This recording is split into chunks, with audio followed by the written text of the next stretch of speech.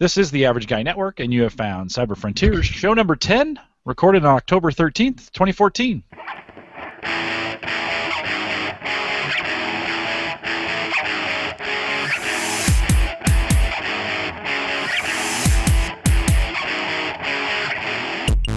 Here on Cyber Frontiers, we explore cybersecurity, big data, and the technologies that are shaping our future, all from an academic perspective. I'm your host, Jim Collison, broadcasting live from the Average Guy TV studios here in Bellevue, Nebraska, and we post the show with world-class show notes out at theaverageguy.tv. If you have questions, comments, or contributions, you can contact me if you'd like. Send us an email, jim@theaverageguy.tv. You can track me down on Twitter at jcollison. Or now you can call in those questions, 402-478-8450. I do have, Christian, I got a question from Kyle just for this show. We'll play it at the very end. I'll cue that up while you guys are talking. Cool. So, Kyle, thanks for calling those in. You can catch us live, catch us on YouTube after the fact, or catch us on Spreaker. All those things available at theaverageguy.tv live. Joining me tonight from a security fortification at Prince Frederick Hall that seemingly is on fire on the campus of the University of Maryland, College Park, Christian Johnson. Christian, how are you? Hey, I'm doing all right. The fire drill was a little bit of an unexpected disruption to my podcast planning for the night, but fortunately it didn't drag into the 8 o'clock hour, the 8th hour of the past noon time frame. So looking forward to a good talk tonight, and I think we're going to kick it back with some cloud security and try not to get in the weeds too much and get a little bit philosophical in the cloud and see if that makes us more enlightened or not. I don't know. Philosophical. This could go off the rails. Could get serious. And then literally the guy next door, Ashton Webster. Ashton, how are you? I'm doing well. Hey, I've heard Christian call you Ash a couple times. Do you prefer Ash or Ashton, or what do you like to be called? What do you prefer? I don't have a preference. If you're gonna call me Ash, you should call me Ash Ketchum. No, I don't have a preference. Either way, so Ashton's fine. Yeah. I don't know, when I think of Ash, actually it's kind of weird because like my parents call me Ash, and like usually your parents are the only ones. Like if you have your name Christopher, you go by Chris with all your friends, they'll call you Christopher. My parents go the opposite way. They like drop off that last syllable because they're that they took the short route. I guess that's how they like it. All right. Well, we'll call you Ashton. How's that sound? That works for me. All right, sounds good. And that's the same way. My mom calls me James mostly when I'm in trouble, and but Jim the rest of the time. So, all right, gentlemen, you said you want to get a little philosophical on us, a little bit of cloud security in the cloud, and Christian, let me throw it over to you. Sure. So I think it's an important thing to talk about. We were thinking about show topics, and we're still working on our research lab project, and we're not at a demo point yet. So we want to take a little step back. I've been doing a lot of research and work with cloud technologies on the enterprise side, and Ashton has had some exposure to that through his work too. So we thought we would try and intersect in the middle and just have a general conversation about cloud security and what those enterprise environments are looking like. And it's kind of I feel like a lot of people talk about, well, it's kind of a known quantity that there are a lot of people out on the internet talking about cloud. It seems like ever since 2008 became a year, everyone wants to talk about cloud. I feel like in some ways it's not, in my mind at least, cloud is not as big of a buzzword as what some of these newer ones seem to be, like Internet of Things. But there are actually new buzzwords coming out that are sub-buzzwords of the word cloud. So tonight we'll talk a little bit about these three new ones I have just kind of popped up out of nowhere: infrastructure as a service, platform as a service, and software as a service, which if you read in any order is SaaS, PaaS, and IaaS. So I mean, take that for what you will. But there's some, I've never heard anyone pronounce those as that. But then again, that's going to make a blooper reel somewhere. Yeah, we are the bleeding edge. Quite literally. So there's so much going on. So I want to start with Ashton actually tonight first, because he brought up some really interesting thoughts that I was not on my radar about how cloud computing is moving into containers, which a lot of people would be like, yeah, but what do you define a container as? And I have a definition of container. Ashton has a very different definition of container. So Ashton, why don't you start us off with that? Yeah, I think when I mentioned this to Christian, or like when you kind of mention it to people in general, they're like, oh, I don't see how changing how I'm shipped my computer, like in what container it's in, I don't think that'll matter. That's not the physical container. We're talking about containers as sort of a parallel to virtual machines. So they're essentially what they are is they're let's talk about the virtual machines first. So normally what you do is you have your native operating system, and then the guest operating system that you install on this virtual machine has its own set of binaries and libraries, and those are specific. You can have multiple virtual machines. They each have their own binaries and libraries that they use. Now, containers are a little bit different. They're on a per application level instead of a per operating system level. So, for example, if you wanted to have one just general purpose, let's say web server that you could run on any operating system, that would be in a container. Whereas virtual machines have a different scope. They're the entire, they can host multiple applications at once. So the main difference in terms of the way that they're laid out is instead of having the binaries and libraries for each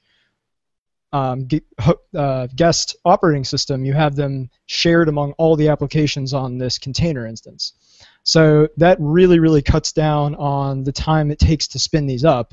In order of magnitudes from 10 to 100, they're considerably faster to spin up. So, for example, let's say it takes 10 minutes to partition the area for a virtual machine that you want to request on infrastructure as a service, or what's the other acronyms that Christian PaaS and SaaS. PaaS is what are they? They're software as a service and software as a service and platform as a service, and really so containers kind of fall under platform, somewhere in between platform and software. So a lot of times those will take sort of a more considerable amount of time to set up, whereas these application-specific Docker or container instances are really quick. And you heard there I kind of not slipped, but Docker is one of the main companies, and it's a company and also an open source project that is really big into these containers right now. And there's been a big push from a lot of companies like Google and other companies that have vested interest in having their applications run on any given operating system in these containers to push this research and open source project along more quickly. So that's one of the major things you'll hear is like, are these containers the virtual machine killers? Are these the people that are going to put VMware and companies like that out of business because they're so much quicker in terms of resources and so much quicker in terms of just setting them up?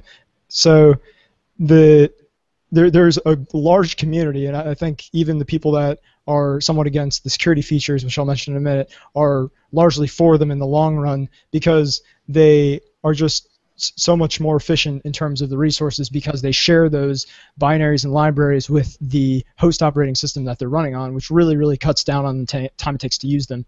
And that's something that helps not just for the end user who wants to quickly be able to use an arbitrary application regardless of their operating system, but also the development process doesn't have to be, the developers don't have to be concerned as much with maintaining their code with various different operating systems at the same time, which cuts down on the development cycle as well and leads to more agile development, if you'll let me use that buzzword. So it's got a lot of benefits. The security concerns that I mentioned are mostly in terms of the way that namespaces work, and those are basically the divisions of the processes and the libraries that the containers use as compared to the host operating system. And to be honest, these are still new, and there's not like 100% certainty, but there's concern that if there's overlap between those, or if there's a way to get around that, and in some cases there are, that you can gain control of the file system from within these containers. So instead of them being these perfectly sealed jails that we'd like to imagine they are, there are cases where theoretically you could escalate root privileges from within the container to root privileges without of the container, and from there you essentially have control of the system. On that note, it turns out, I didn't really know this at the time, I'm not sure if Christian did either, that last semester we both worked on a project, the Honeypot project, we called it, Right. where we were given these honeypots. And I don't know if you're aware of this, but these were actually they were not actually virtual machines. They were in containers. Right. And I think part of the reason for that is that, like I said, they're kind of less expensive to set up. So what we did was essentially we tried to lure attackers on what's called the honey net, which is just this general network where a lot of attackers will scan IP addresses looking for vulnerabilities. And our goal was to attract some of them onto our container in this case. And the hope was that, obviously once they're on there, they can't get out of this little jail. It looks and feels just like a real operating system, but it's a little bit more lightweight.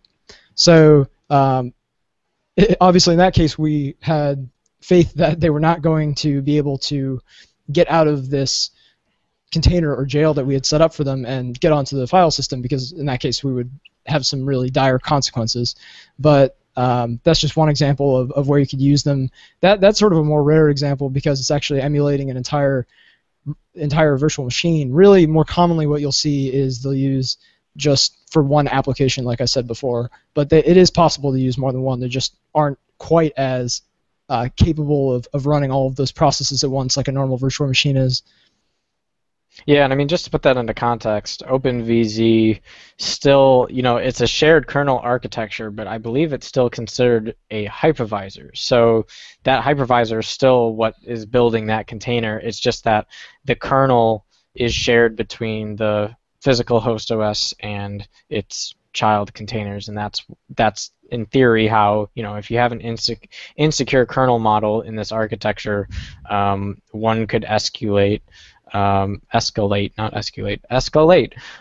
to the next level. And so the alternatives to that, at least in the Linux world, if we're talking about technologies like OpenVZ is often compared and contrasted to Zen KVM, which is a very similar hypervisor technology, except it's not a shared kernel. So that one is a complete hypervisor and a separate, it's a self-sustaining virtual machine running on that hypervisor. So there's no real interaction of shared architecture between the two different, between kernels in the child system.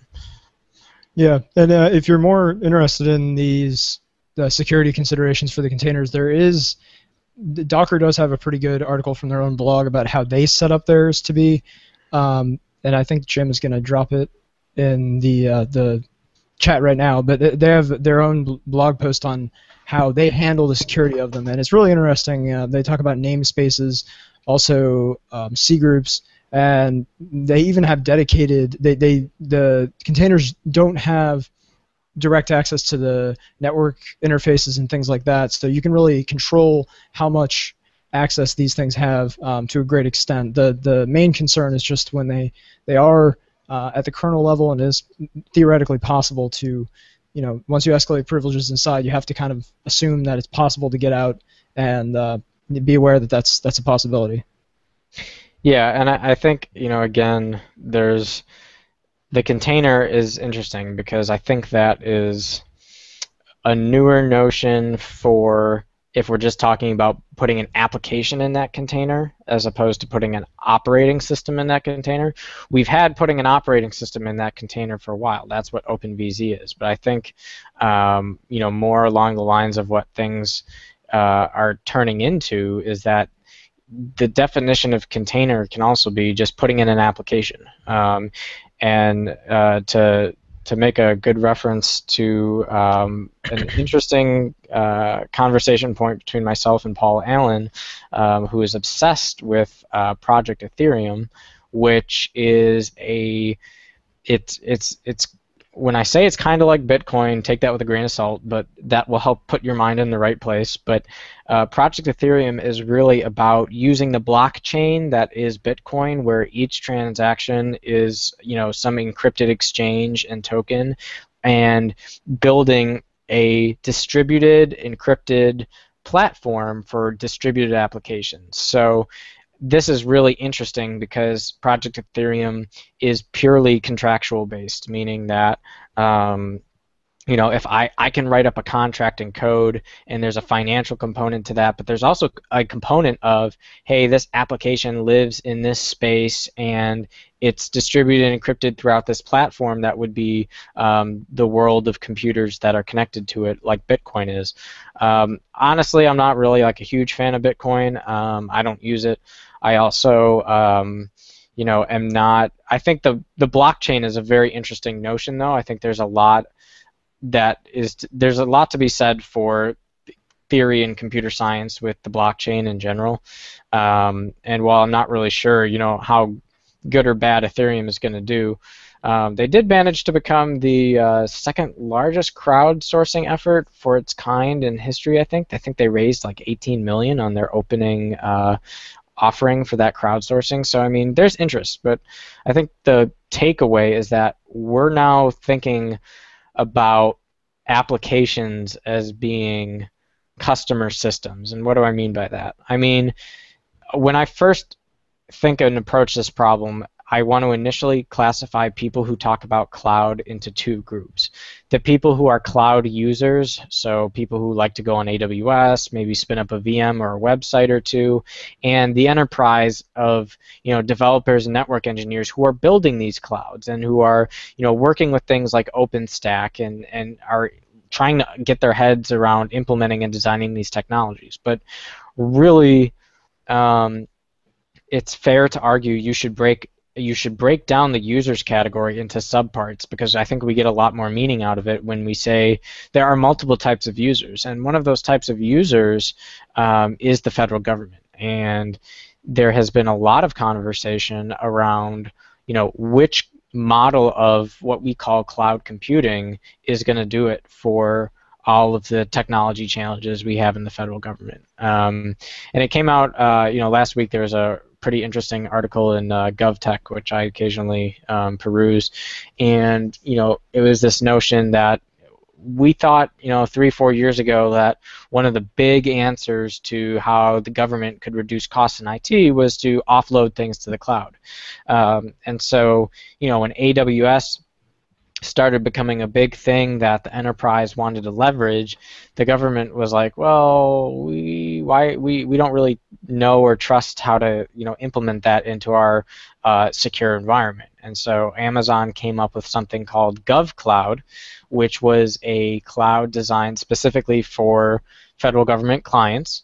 And we thought that this process was going to be quicker than what it turned out to be. So, in 2011, the Office of Management Budget put out an initiative that basically said, we're going to modernize how we do IT in the federal government by cutting our data centers, flatlining our costs, and offloading things to the cloud. But we find in this day that really we aren't that far. Only 10% of agencies have migrated more than one half of their IT portfolios, which really shows that there's not a huge jump to say all of a sudden we're going to move all of our stuff over and shut down all of our data centers and stop paying for electricity.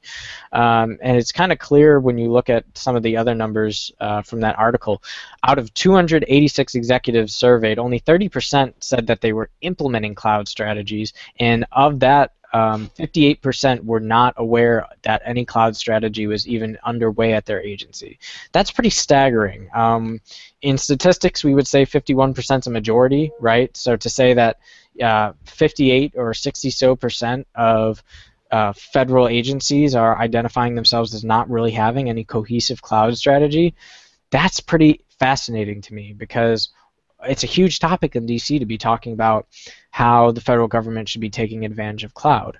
And I think this dilemma, which is very clear in the federal side, I think we could argue that there's other cases for it in enterprise and so forth, but I think this dilemma is what started the movement behind infrastructure as a service versus platform as a service versus software as a service. And not just that, but really what is now becoming called a hybrid cloud and a private cloud, where somehow we have the public cloud that we want to trust our data with communicates with our private cloud, and it becomes a hybrid. And I think that just shows you that even of those people who are willing to talk cloud in the government, they want a hybrid solution. They just don't want to let go of the reins that say, let's move everything off to a secure environment. This is a very interesting notion, because we look at other things that are in the private commercial sector, like Netflix. Netflix is a very strong example of how cloud is a huge success, right? Netflix is 45% of what internet traffic is going through our network pipes in the world. And not only that, but we are at a stage where all of Netflix is just, it lives in Amazon. And think of how many millions of customers Netflix services, and then think of just over a month ago when AWS had to reboot, I think, all of their machines because of one of the security bugs.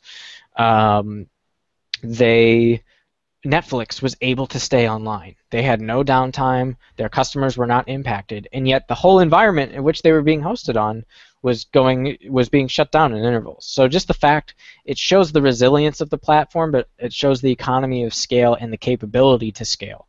And I think that's a example to the federal government of, hey, there may be something to these models. Maybe you can comment on this, Ashton, even Jim, too, because it's a really, I think it should be relevant to everyone as a conversation point, and not just like the people in the weeds on the technology of how do we build a cloud. But I think there's a very evolving conversation around how do we build advanced cloud architectures. And I personally, out of the three categories of infrastructure, platform, and software all as a service, I resonate the most with infrastructure as a service, because I directly translate that to OpenStack, which is the largest open source cloud initiative to build kind of like an AWS, but not, well, it functionally serves as AWS, but the technologies, I would argue, very different. But the notion of infrastructure of a service, which means the service we're offering is infrastructure. We offer compute, we offer storage, we offer network, we offer authentication, and that's infrastructure as a service. And I would argue AWS falls under that model. Platform as a service takes us up to the next level and says, we're not selling to the customer the infrastructure.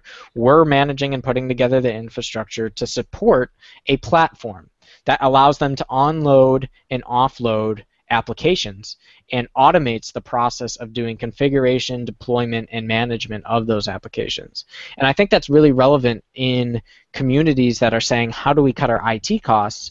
Because they want to figure out, how can we move core business applications to the cloud that is cost efficient and lowers our costs of licensing and so forth. I think I don't know if I would put this under platform as a service, but it's what comes to mind, is the new Adobe Creative Cloud, right? So University of Maryland, all students have access to Terpware, which lets you get access to things that are licensed, so like Microsoft Windows, for example. We also get access to yearly based subscriptions of the Adobe Creative Suite. So I last year downloaded the whole Adobe CS6, but it was delivered to me as here's the application installer, go install it on your computer.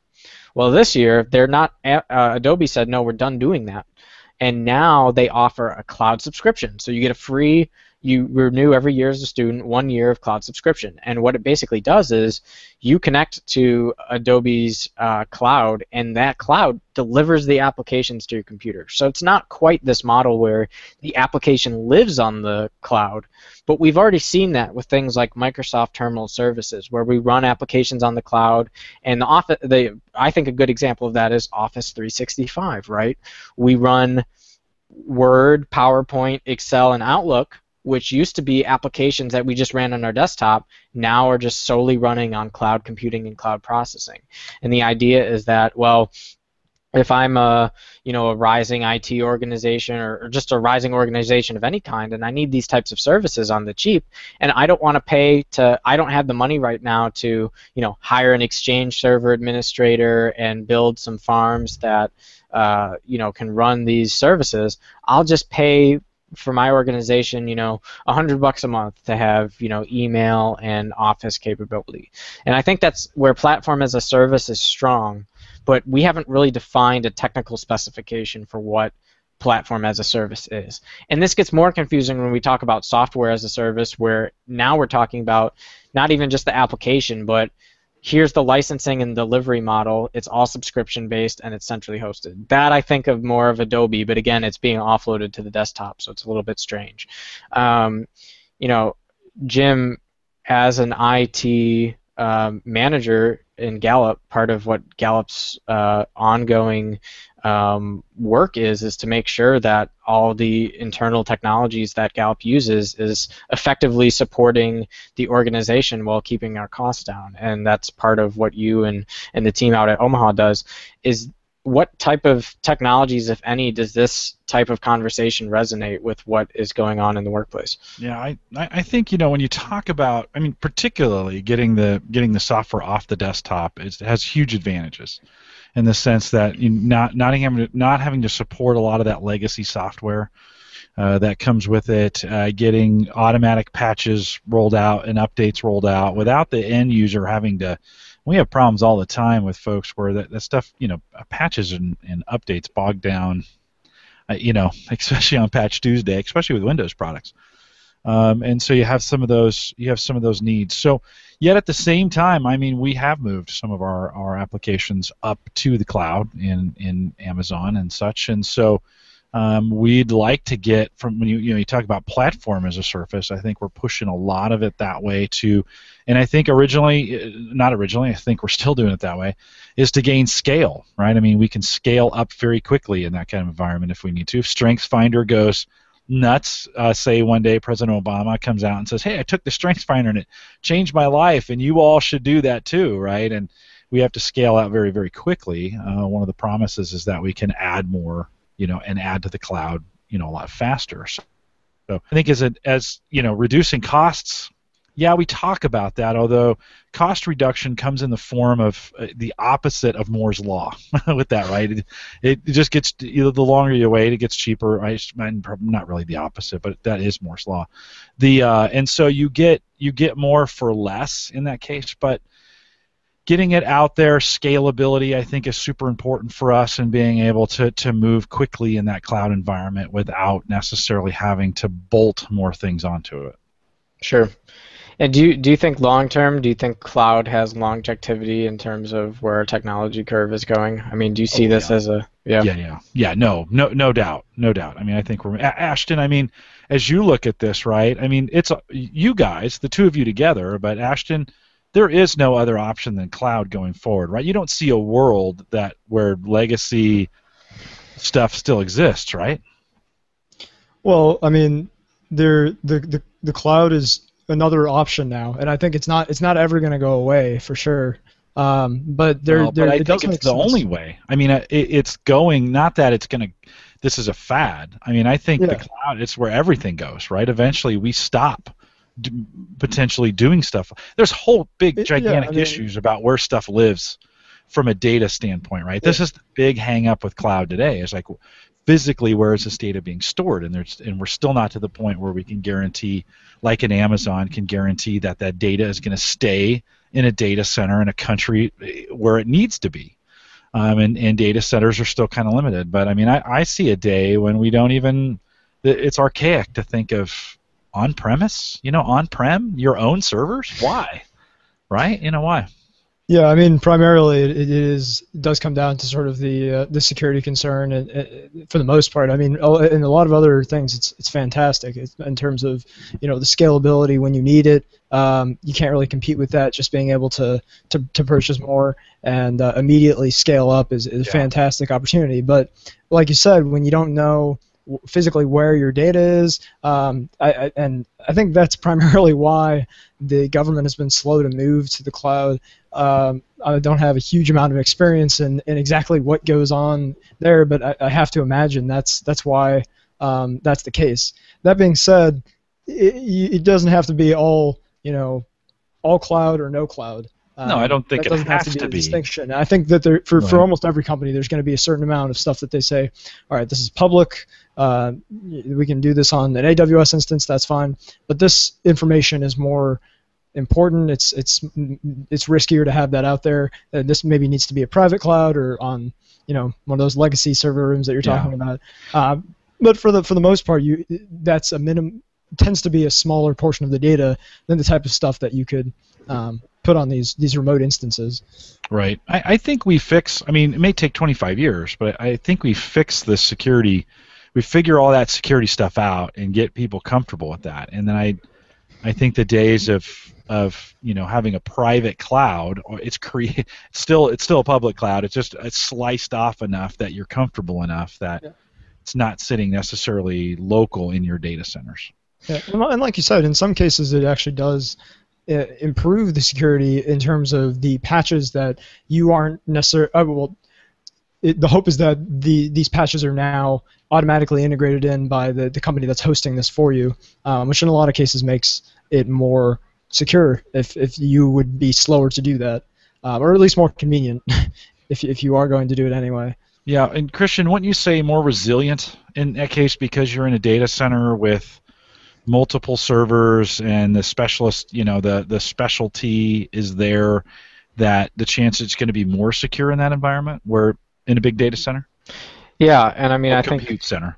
Right. sure. And one of the other words that I think has definitely been strengthened with cloud technologies, but I think was around arguably before cloud was really like a large part of IT is disaster resiliency and recovery, which IBM has offered as a service for a long time. And so basically what IBM used to do still does, and they basically build out a huge data center, and all it is they work with customers, big paying enterprise customers, to say, if our North Carolina office were to get wiped out, could IBM turn on all their switches to replace our network overnight so that our services and stuff is backed up, is running, is accessible? So, if a hurricane wipes out an IT compute data center of some kind in Louisiana, then IBM can say, oh, that's okay. We've replicated your environment down to the hardware level, the software. They literally will build replicas basically all the way on up and say, that's no problem. We have it running just as you have it over here at our data center up in Maryland in Bethesda. So that's like, in some ways, a very pricey way of doing things. But the cloud offers a lot of opportunities to scalably have that redundancy and that failover. But I think the argument is, what good is that if it's not secure, right? It's the cart before the horse. And as of the last survey on how people felt about trust in cloud security, the answer is it's at all-time low, actually. And that's, we can say, well, that's because of this thing that happened with AWS and with Rackspace, and people are reading on their news feeds that there are all these nude celebrity photos coming out of the iCloud and out of the Snapchat and out of the cloud applications.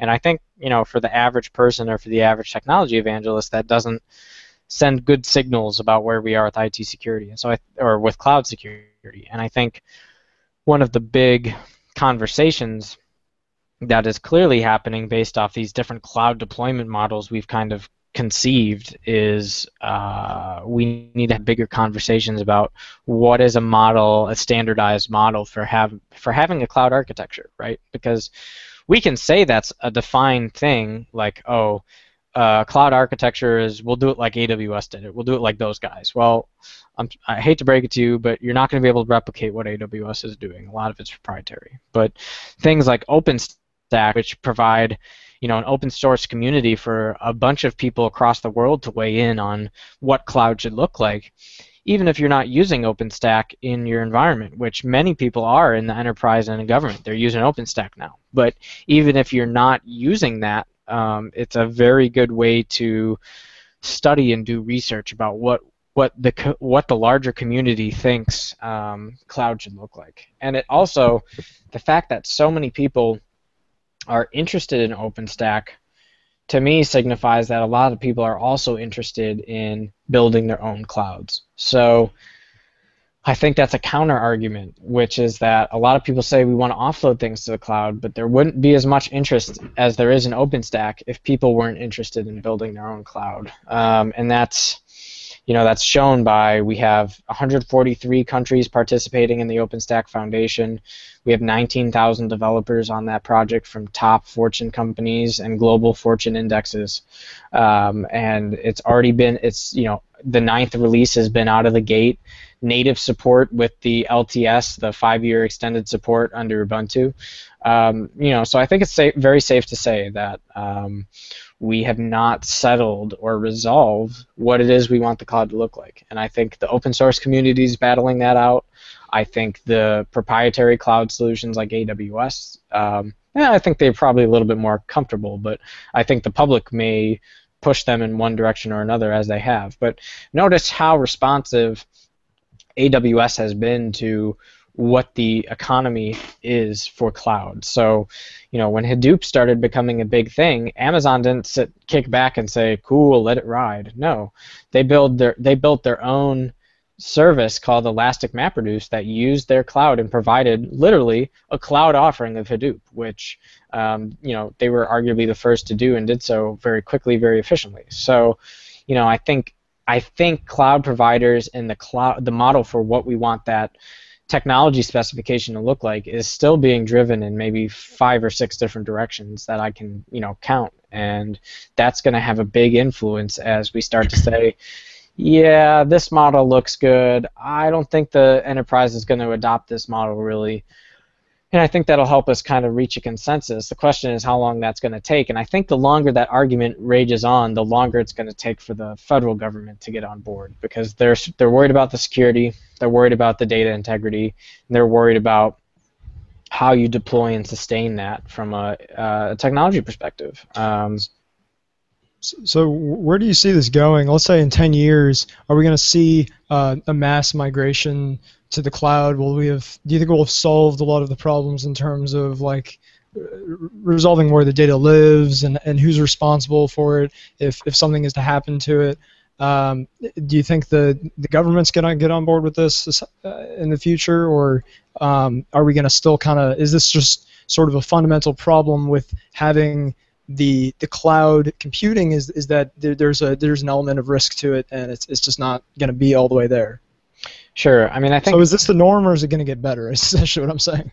Yeah. Well, sadly, I think it's a little bit of both. Look, the government needs cloud technologies, and they concede that cloud is eventually where it's where the curve is going, and they have to follow that curve. And this is a very similar argument to, well, virtual currency is really becoming a real technology, and we have not figured this out at the FDIC level, we have not figured this out at the Treasury level, but while we know government has not figured out how do we regulate virtual currencies like Bitcoin, we know that the technology that is virtual currencies is the way of the future. We can all acknowledge that pretty much. And I think that's a very early stage of adoption curve, right? Something like virtual currency. I think cloud is a couple years in front of that at least. I would say maybe 4 or 5 years in front of that, where we acknowledge that cloud is a technology that's on the road for the future, but we also acknowledge it's kind of here now, right? And so there's concerted efforts in our hiring strategies, in our budgets, and in our development that suggest cloud needs to be an essential part. And I think what will end up happening is we will go through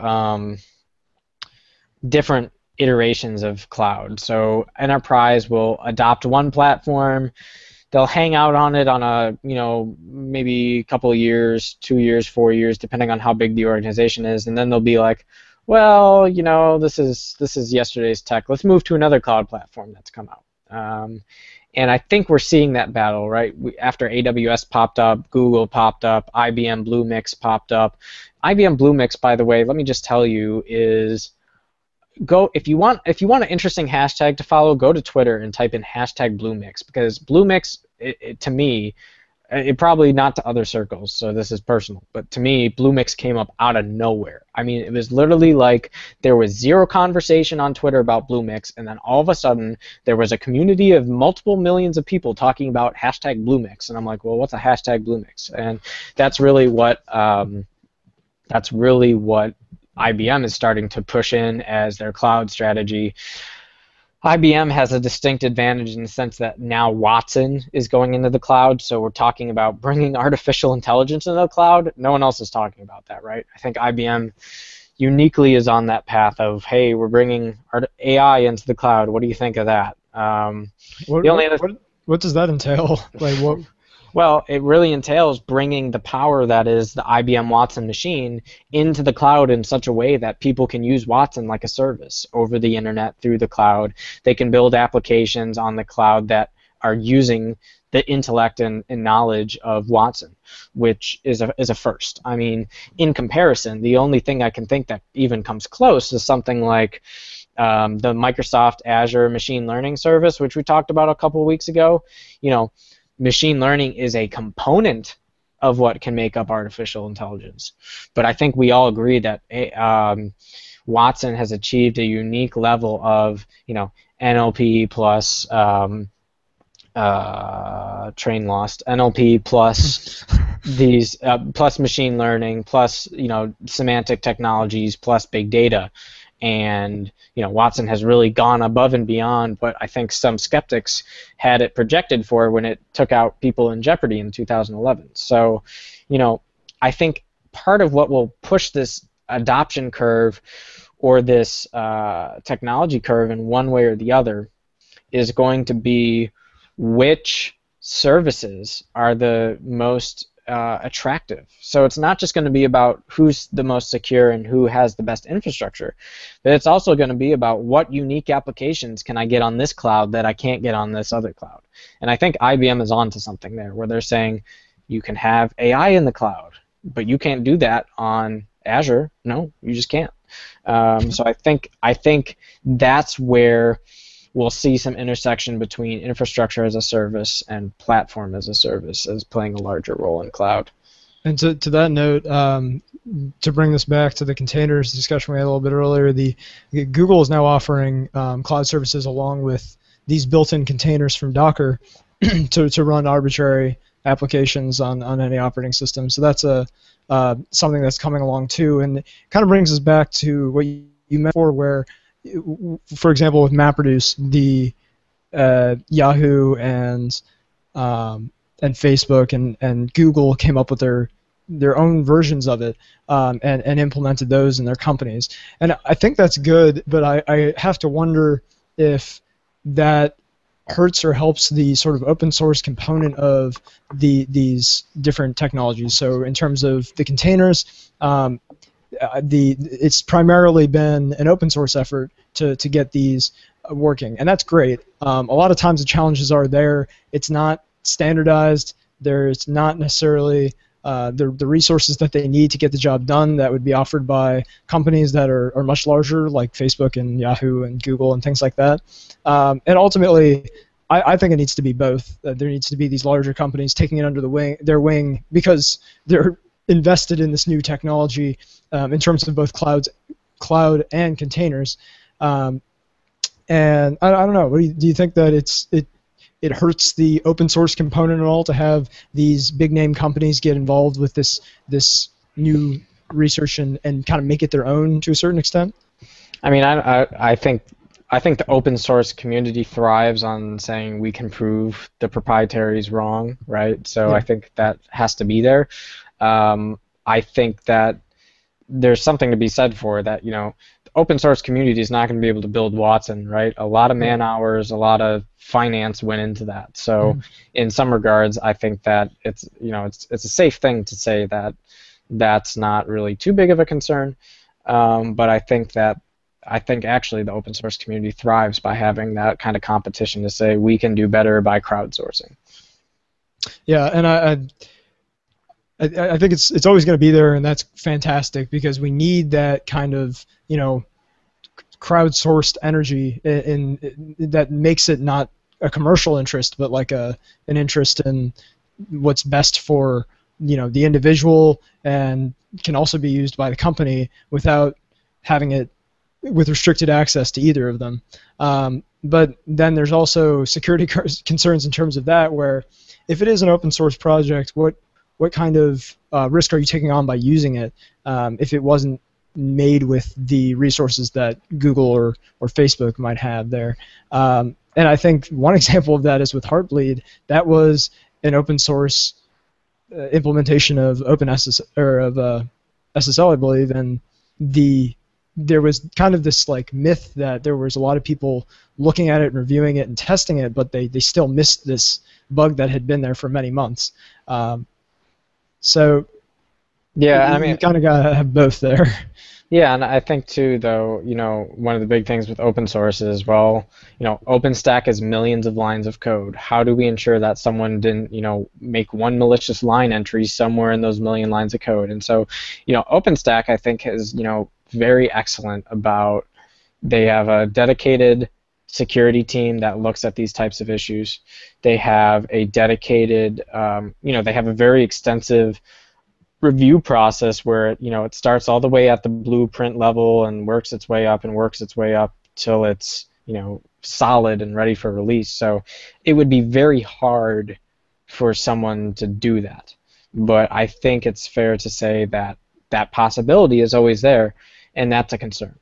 The other big thing to point out is that enterprises will always favor, and many will always favor being able to say, Red Hat, if we pay you $500,000 for the support contract, then when we have a problem during our fiscal year or just during our year, you'll make it go away for us, and you'll put a team on it, and we don't have to worry about it. So I think those are two things to keep in mind when looking at, is open source really, where does the risk assessment fall? I think it's support. I think it's the potential, but the slim but potential opportunity for someone to insert malicious code, and who's gonna run and manage this thing. But I think on the converse of that is that if you're looking for a custom solution that you just can't quite get with anyone else, open source becomes your answer, because then you can take that source code and modify it to fit your needs and what you want out of it. So I think there's some trade-offs to be had for both sides. Yeah, I mean, I don't think either of the approaches are going to go away, obviously. Like everything else we've discussed, it's just sort of an ongoing state for these types of projects. And they do kind of depend on each other. I like what's going on with companies. Apparently, OpenStack has a simpler process where they have a process they go through for acceptance of changes to the code and things like that. And also, I know I've mentioned that before, but Apache Software Foundation seems to provide a lot of the resources that smaller open source projects need to become fully fledged and mature coded projects. And I think that's really important, as well as having these big name companies sort of adopt the technologies and research and make them their own. Yeah, no, for sure. And like I said, I think it's a combination of two, the company requirements are so different across the spectrum. Even just the size of your organization can have a big impact on, whether or not you have the funds to invest in people who are going to go out and implement the open source, or you're just going to put that money into, spin up a couple of VMs, let's call it a day. So we've talked a little bit about the enterprise and even federal considerations for moving into the cloud. In terms of the individual, let's say you're the average guy. Do you start to put your personal information on Dropbox now and start to say, all right, well, this is the thing to do. I'm going to try and get all synced up with my cloud services, or do you think that there's going to be more of a push towards the private, homegrown cloud type services? I know there's options out there like OwnCloud, where maybe you buy a little home server or a drive, or you have an old computer that you're just going to leave on, and you use that as your little cloud. Do you think that's going to be the future, or do you think that these companies that are offering these services are going to kind of dominate in terms of that? Yeah, I mean, I think when we talk about something like Dropbox, right? People are already, that's just kind of a matter of fact thing, right? Where we just, there are so many individuals who, they don't at a technological on a technology scale don't understand like, hey, what is, they understand, oh, Dropbox cloud, it's off my computer, but that's about it. So there's going to be a lot of people who keep using those types of services because they make it so easy, right? Yeah. Google, it's the convenience, and Right. that's, I mean, that's not just for individuals either. Right? There, to a certain extent, it's convenient for enterprises. It's convenient for whatever you may yeah, be doing. but I mean, convenience is one of the biggest things to sell cloud, right? If you're AWS or you're IBM or you're Google, your mission is to make your services so easy and so convenient that you feel compelled to use those services. And that's the Google business model, is it not? Convenience, ease of use, and they turn that around based on how they can use your data. So Yeah, but it is becoming more convenient to store your information in a private cloud. It doesn't quite have the mass appeal that these Dropboxes and Google Drives and what have you for public cloud services. But more and more, you're seeing things like, I'm trying to think of the name of a lot of just like own cloud type services where you purchase the little drive that you can hook up to your router or whatever it may be that allows you to do this. And personally, I think that with the massive increase in the number of breaches that we have, from everything to Snapchat to the iCloud leak, there's going to be at least a small counterculture movement to sort of the homegrown cloud, private cloud type services. I mean, granted, right now, if you went around and said, how about that private cloud, I think about 99% of people would be like, that sounds kind of like an oxymoron. What is that? So it doesn't have the average guy appeal yet, but I would guess that if it continues to be an issue with personal information being disclosed in these breaches, with not knowing specifically where it is, and people just slowly becoming more and more aware of this whole thing called cybersecurity, I would at least kind of hope that there would be additional options and additional appeal for private cloud in your home, or personally for your own use, so you don't have to deal with that responsibility of keeping track of, you not really just offsetting the responsibility of keeping track of where your information is. Yep. I'll agree with Carrie in the chat. I don't think there'll ever be a day when the private cloud is going to work. I mean, it works for some of us. That's the home server community that this all started out of. I mean, that was all our guys coming together, having our own private clouds, so to speak. And even back to Windows Home Server version 1, you could get access to that from the internet, and so that was a cool idea. But it's so difficult to implement for the average person that today it's just not feasible. People need to make it need to be drop dead simple. And I think what we see from the community today, especially the smart guys that are in the home storage market, is they won't move to the cloud. They're anti-cloud until it gets secure. And so until we have point-to-point security and every piece of data in the cloud is secured with your own private key or whatever that means, right? Yeah. It's not going to get mainstream until that happens. Now, ironically, we'll have the public uploading stuff to Dropbox unsecure in the clear. They'll do it in droves, which they shouldn't. There'll be enough breaches that I think the average guy will wise up and go, okay, we have to have some kind of security, and it will force those those cloud companies into providing this kind of point-to-point or end-to-end security model. I think we're maybe a decade or 5 to 10 years from that being a reality. Maybe not. I'm seeing a lot of these cloud companies, cloud storage particularly, start to offer more encryption. So that's, think of even the new iPhone, right? Apple can't even crack it, right? Allegedly, right? So, it's one of those kinds of things. I think we're getting there, but it's going to take a while in complete security before everybody jumps on board and goes, okay, I can trust my data. Just was going through a Home Server Show forums thread today, and guys are like, I'll never go to the cloud because it's not secure enough for my data. Put anything up there that you don't want, that you don't mind if people are staring at it in open view. Okay, so that's still, I'm not that crazy. I put all kinds of stuff up there. In fact, I put my podcast in the cloud hoping someone will crack it and look at them. It's a little joke there. But so I think we're a ways away from public, but I think we're closer than we've been. I mean, people are getting it. Like listening to podcasts, people are starting to figure that out. I just don't think, I think we're still 5 or more years away from it being totally secure. Well, like you said, it's about making it convenient. I think... and I do think that's the thing that's blocking from people having the private option. I would imagine down the road if there could be a company that says just plug this in, it'll work right out of the box. You don't have to go to the command line or anything. I'd like to think there's a market for that, but maybe not. Maybe even that would be too much, and it's just like hard to wrap your head around. Western Digital has tried that, right? They've got these that's plug-in, what it was, yeah. and it still doesn't. It's still people think that's still kind of weird. I think the average consumer still goes, "We get that," but the average consumer goes, "What?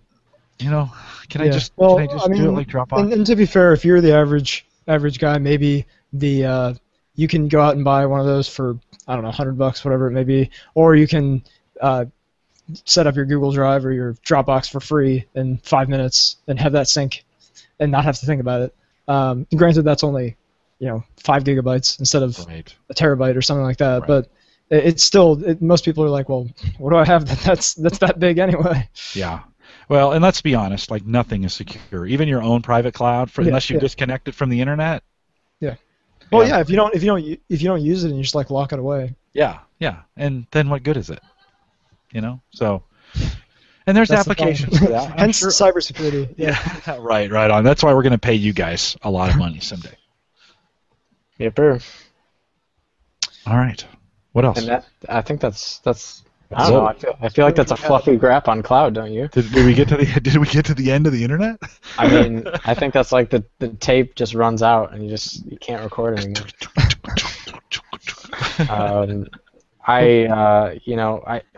Maybe we should do a deep dive into what the heck is OpenStack and actually break down what each individual piece of a cloud looks like, so people actually understand what a cloud is beyond it's a thing in our atmosphere that condenses water vapor. It's a really tough thing to visualize. Let's be honest. Yeah. What do you think of? Right. Well, you mean like real clouds, right? I think of 3 things: compute, networking, storage. That's all the cloud is. It's compute, networking, storage. And arguably, if we really want to get saucy, authentication. Those 4 things are the cloud.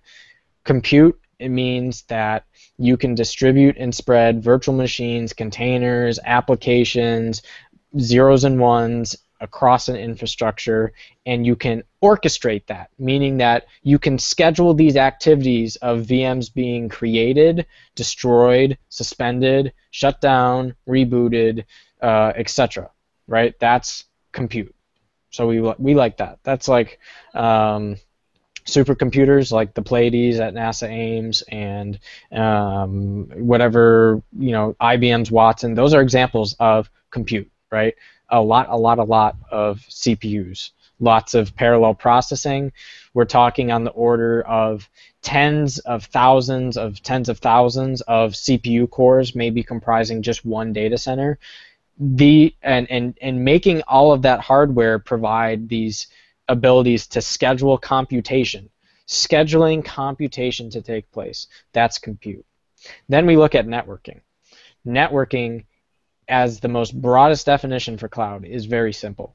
It is the infrastructure and the pathways in which allow both the internal system that comprises the cloud and the external internet that allows people to interface with the cloud to communicate with one another, and to do so in a high-performance way that allows for different types and varieties of workflows, different types of network communication protocols, and provides the security of secure networking and the flexibility of having different routes go different places.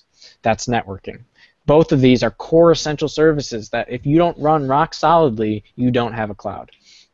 The third, obviously, which the average guy resonates with the most, is storage. the ability to store massive, massive quantities of data or just small data sets, the ability to say, I want 10 gigabytes of storage for my music files, or I want 10 petabytes of storage to store atmospheric science data sets.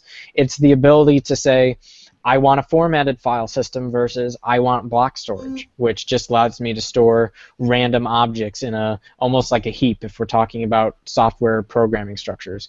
And it's more importantly, storage is the ability to attach data to the network in which it transports it between the cloud data center and the user. You can't have storage without the network. It's very arguable you can have storage without the computation, right? You need very minimal computation to store electrons on a platter that can spin up and spin down. For example, AWS's S3 storage service, I think they call it, it's been a while, it's something Glacier. Glacier is literally, you send us a tape drive, we put it on our storage device, right? That's a U.S. Postal Service way of doing, network transport of that data. But it shows you didn't need to do a computation to store that data, really. There really is very minimal involved. The fourth is authentication. We have to know that the users who are using these systems, whether they're administrators or whether they're users, are in fact who they say they are.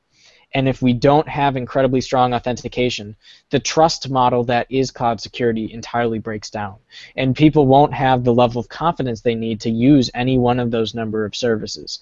And those four core pillars as a whole, working together in harmony, like OpenStack does, is what comprises a functional working cloud from an infrastructure as a service level. And then to go and above and beyond that is where you start doing your new levels of abstraction. I feel wiser. There you go. That's the podcast right there. They don't have to do one in that now. That's all, folks. All right. Well, we made it through the hour, and we want to thank those who came out and listened to us. We made it all the way through number 10, which is awesome, and some great content, some great conversation here in this one around cloud and what that really means. And so if you didn't get it all, that's okay. Just go back to the beginning, listen to it again. You'll pick up on it the second time. We'll include some great links to a lot of things that both Christian and Ashton referred. They'll be in the show notes. If you head out to theaverageguy.tv/ in this case CF for Cyber Frontiers 101, and that'll get you directly there. Or you can head out to theaverageguy.tv and search just for 010, although that'll get you home tag 010 too. So just do what I said the first time. And we want to remind you, as always, too, if you like to support the podcast in some way, we have a tech scholarship fund. In fact, Ashton is supporting a boom arm and microphone purchased by the here. Hold on, we'll cut over to you, Ashton. Show us that beautiful microphone and boom arm, which he smacked right in the middle of the podcast, which was fun. I'm sorry. Yeah, I was trying to avoid it, but it's here. It is. It's right there. You need to, and it's hanging off of a drawer still, right over there. It is. Yeah. Very nice. Well, and that stuff purchased by the Tech Scholarship Fund, you can take advantage of that just by using the Amazon affiliate link, theaverageguy.tv/Amazon, or if you're in Canada, use theaverageguy.tv/AmazonCA. And that'll get you. We actually have a guy in Canada that will benefit, and he'll hack on some equipment to make it better, and that will benefit the whole tech community here at the Average Guy .tv. And then one reminder: if you're new to the podcast and you haven't subscribed yet, we'd love to have you do that. We have a great subscription page, and actually, we just got on iHeartRadio today. I got a notification. You can't, if you search for it right now, it won't come up yet, but in the next 24, 48 hours, it'll show up on iHeartRadio. And you can head out to theaverageguy.tv/subscribe. But it's available just on about everything, and we have a video large and a video small if you want to download those and watch them on your phone. We'll thank MediaFire. Speaking of cloud, we'll thank MediaFire hosting their cloud storage for us, for hosting those video large and small. We'll do it all again in 2 weeks on Monday. Let's see what that day will be. It's weird to have to do this 2 weeks ahead of time, but that's the 27th of October. Is that going to work for you guys, do you think? Works for me. Should be pretty good. And for Halloween. Yeah, for sure. We'll do something spooky, I guess. There you go. And we should also make sure to take Kyle's question before we wrap it up for the night. Oh yeah, you know what? I went back and listened to it, and it had something to do with something completely different. So solid. Solid. We'll do that on Home Gadget Geeks coming up. It's more of a, he was wanting to ask how, I thought it was for this show, but he was wanting to know how on a single mobile device to listen to the show and enjoy the chat room at the same time. And I can walk through that. We'll do that on Home Gadget Geeks. I think, Christian, we have Uptime Robot coming up this Thursday. They're in the schedule, so maybe you can join us, because I know that was you originally that found those guys, and they're in Israel, I think, and so the time difference is a little severe for them. I think it's 3 or 4 in the morning by the time they're up. But I'm clearing that with an email with them today, and so join us if you haven't joined us. Got a great tech community going on over at Home Gadget Geeks. Again, all part of the network, and you can find that all at theaverageguy.tv/live. We'll be back in 2 weeks, Monday, back to the regular time, I think 8 p.m. and 8 p.m. Central, and we'll say thanks for coming out tonight. Thanks, everyone. Thanks, everyone. Good night. See you guys.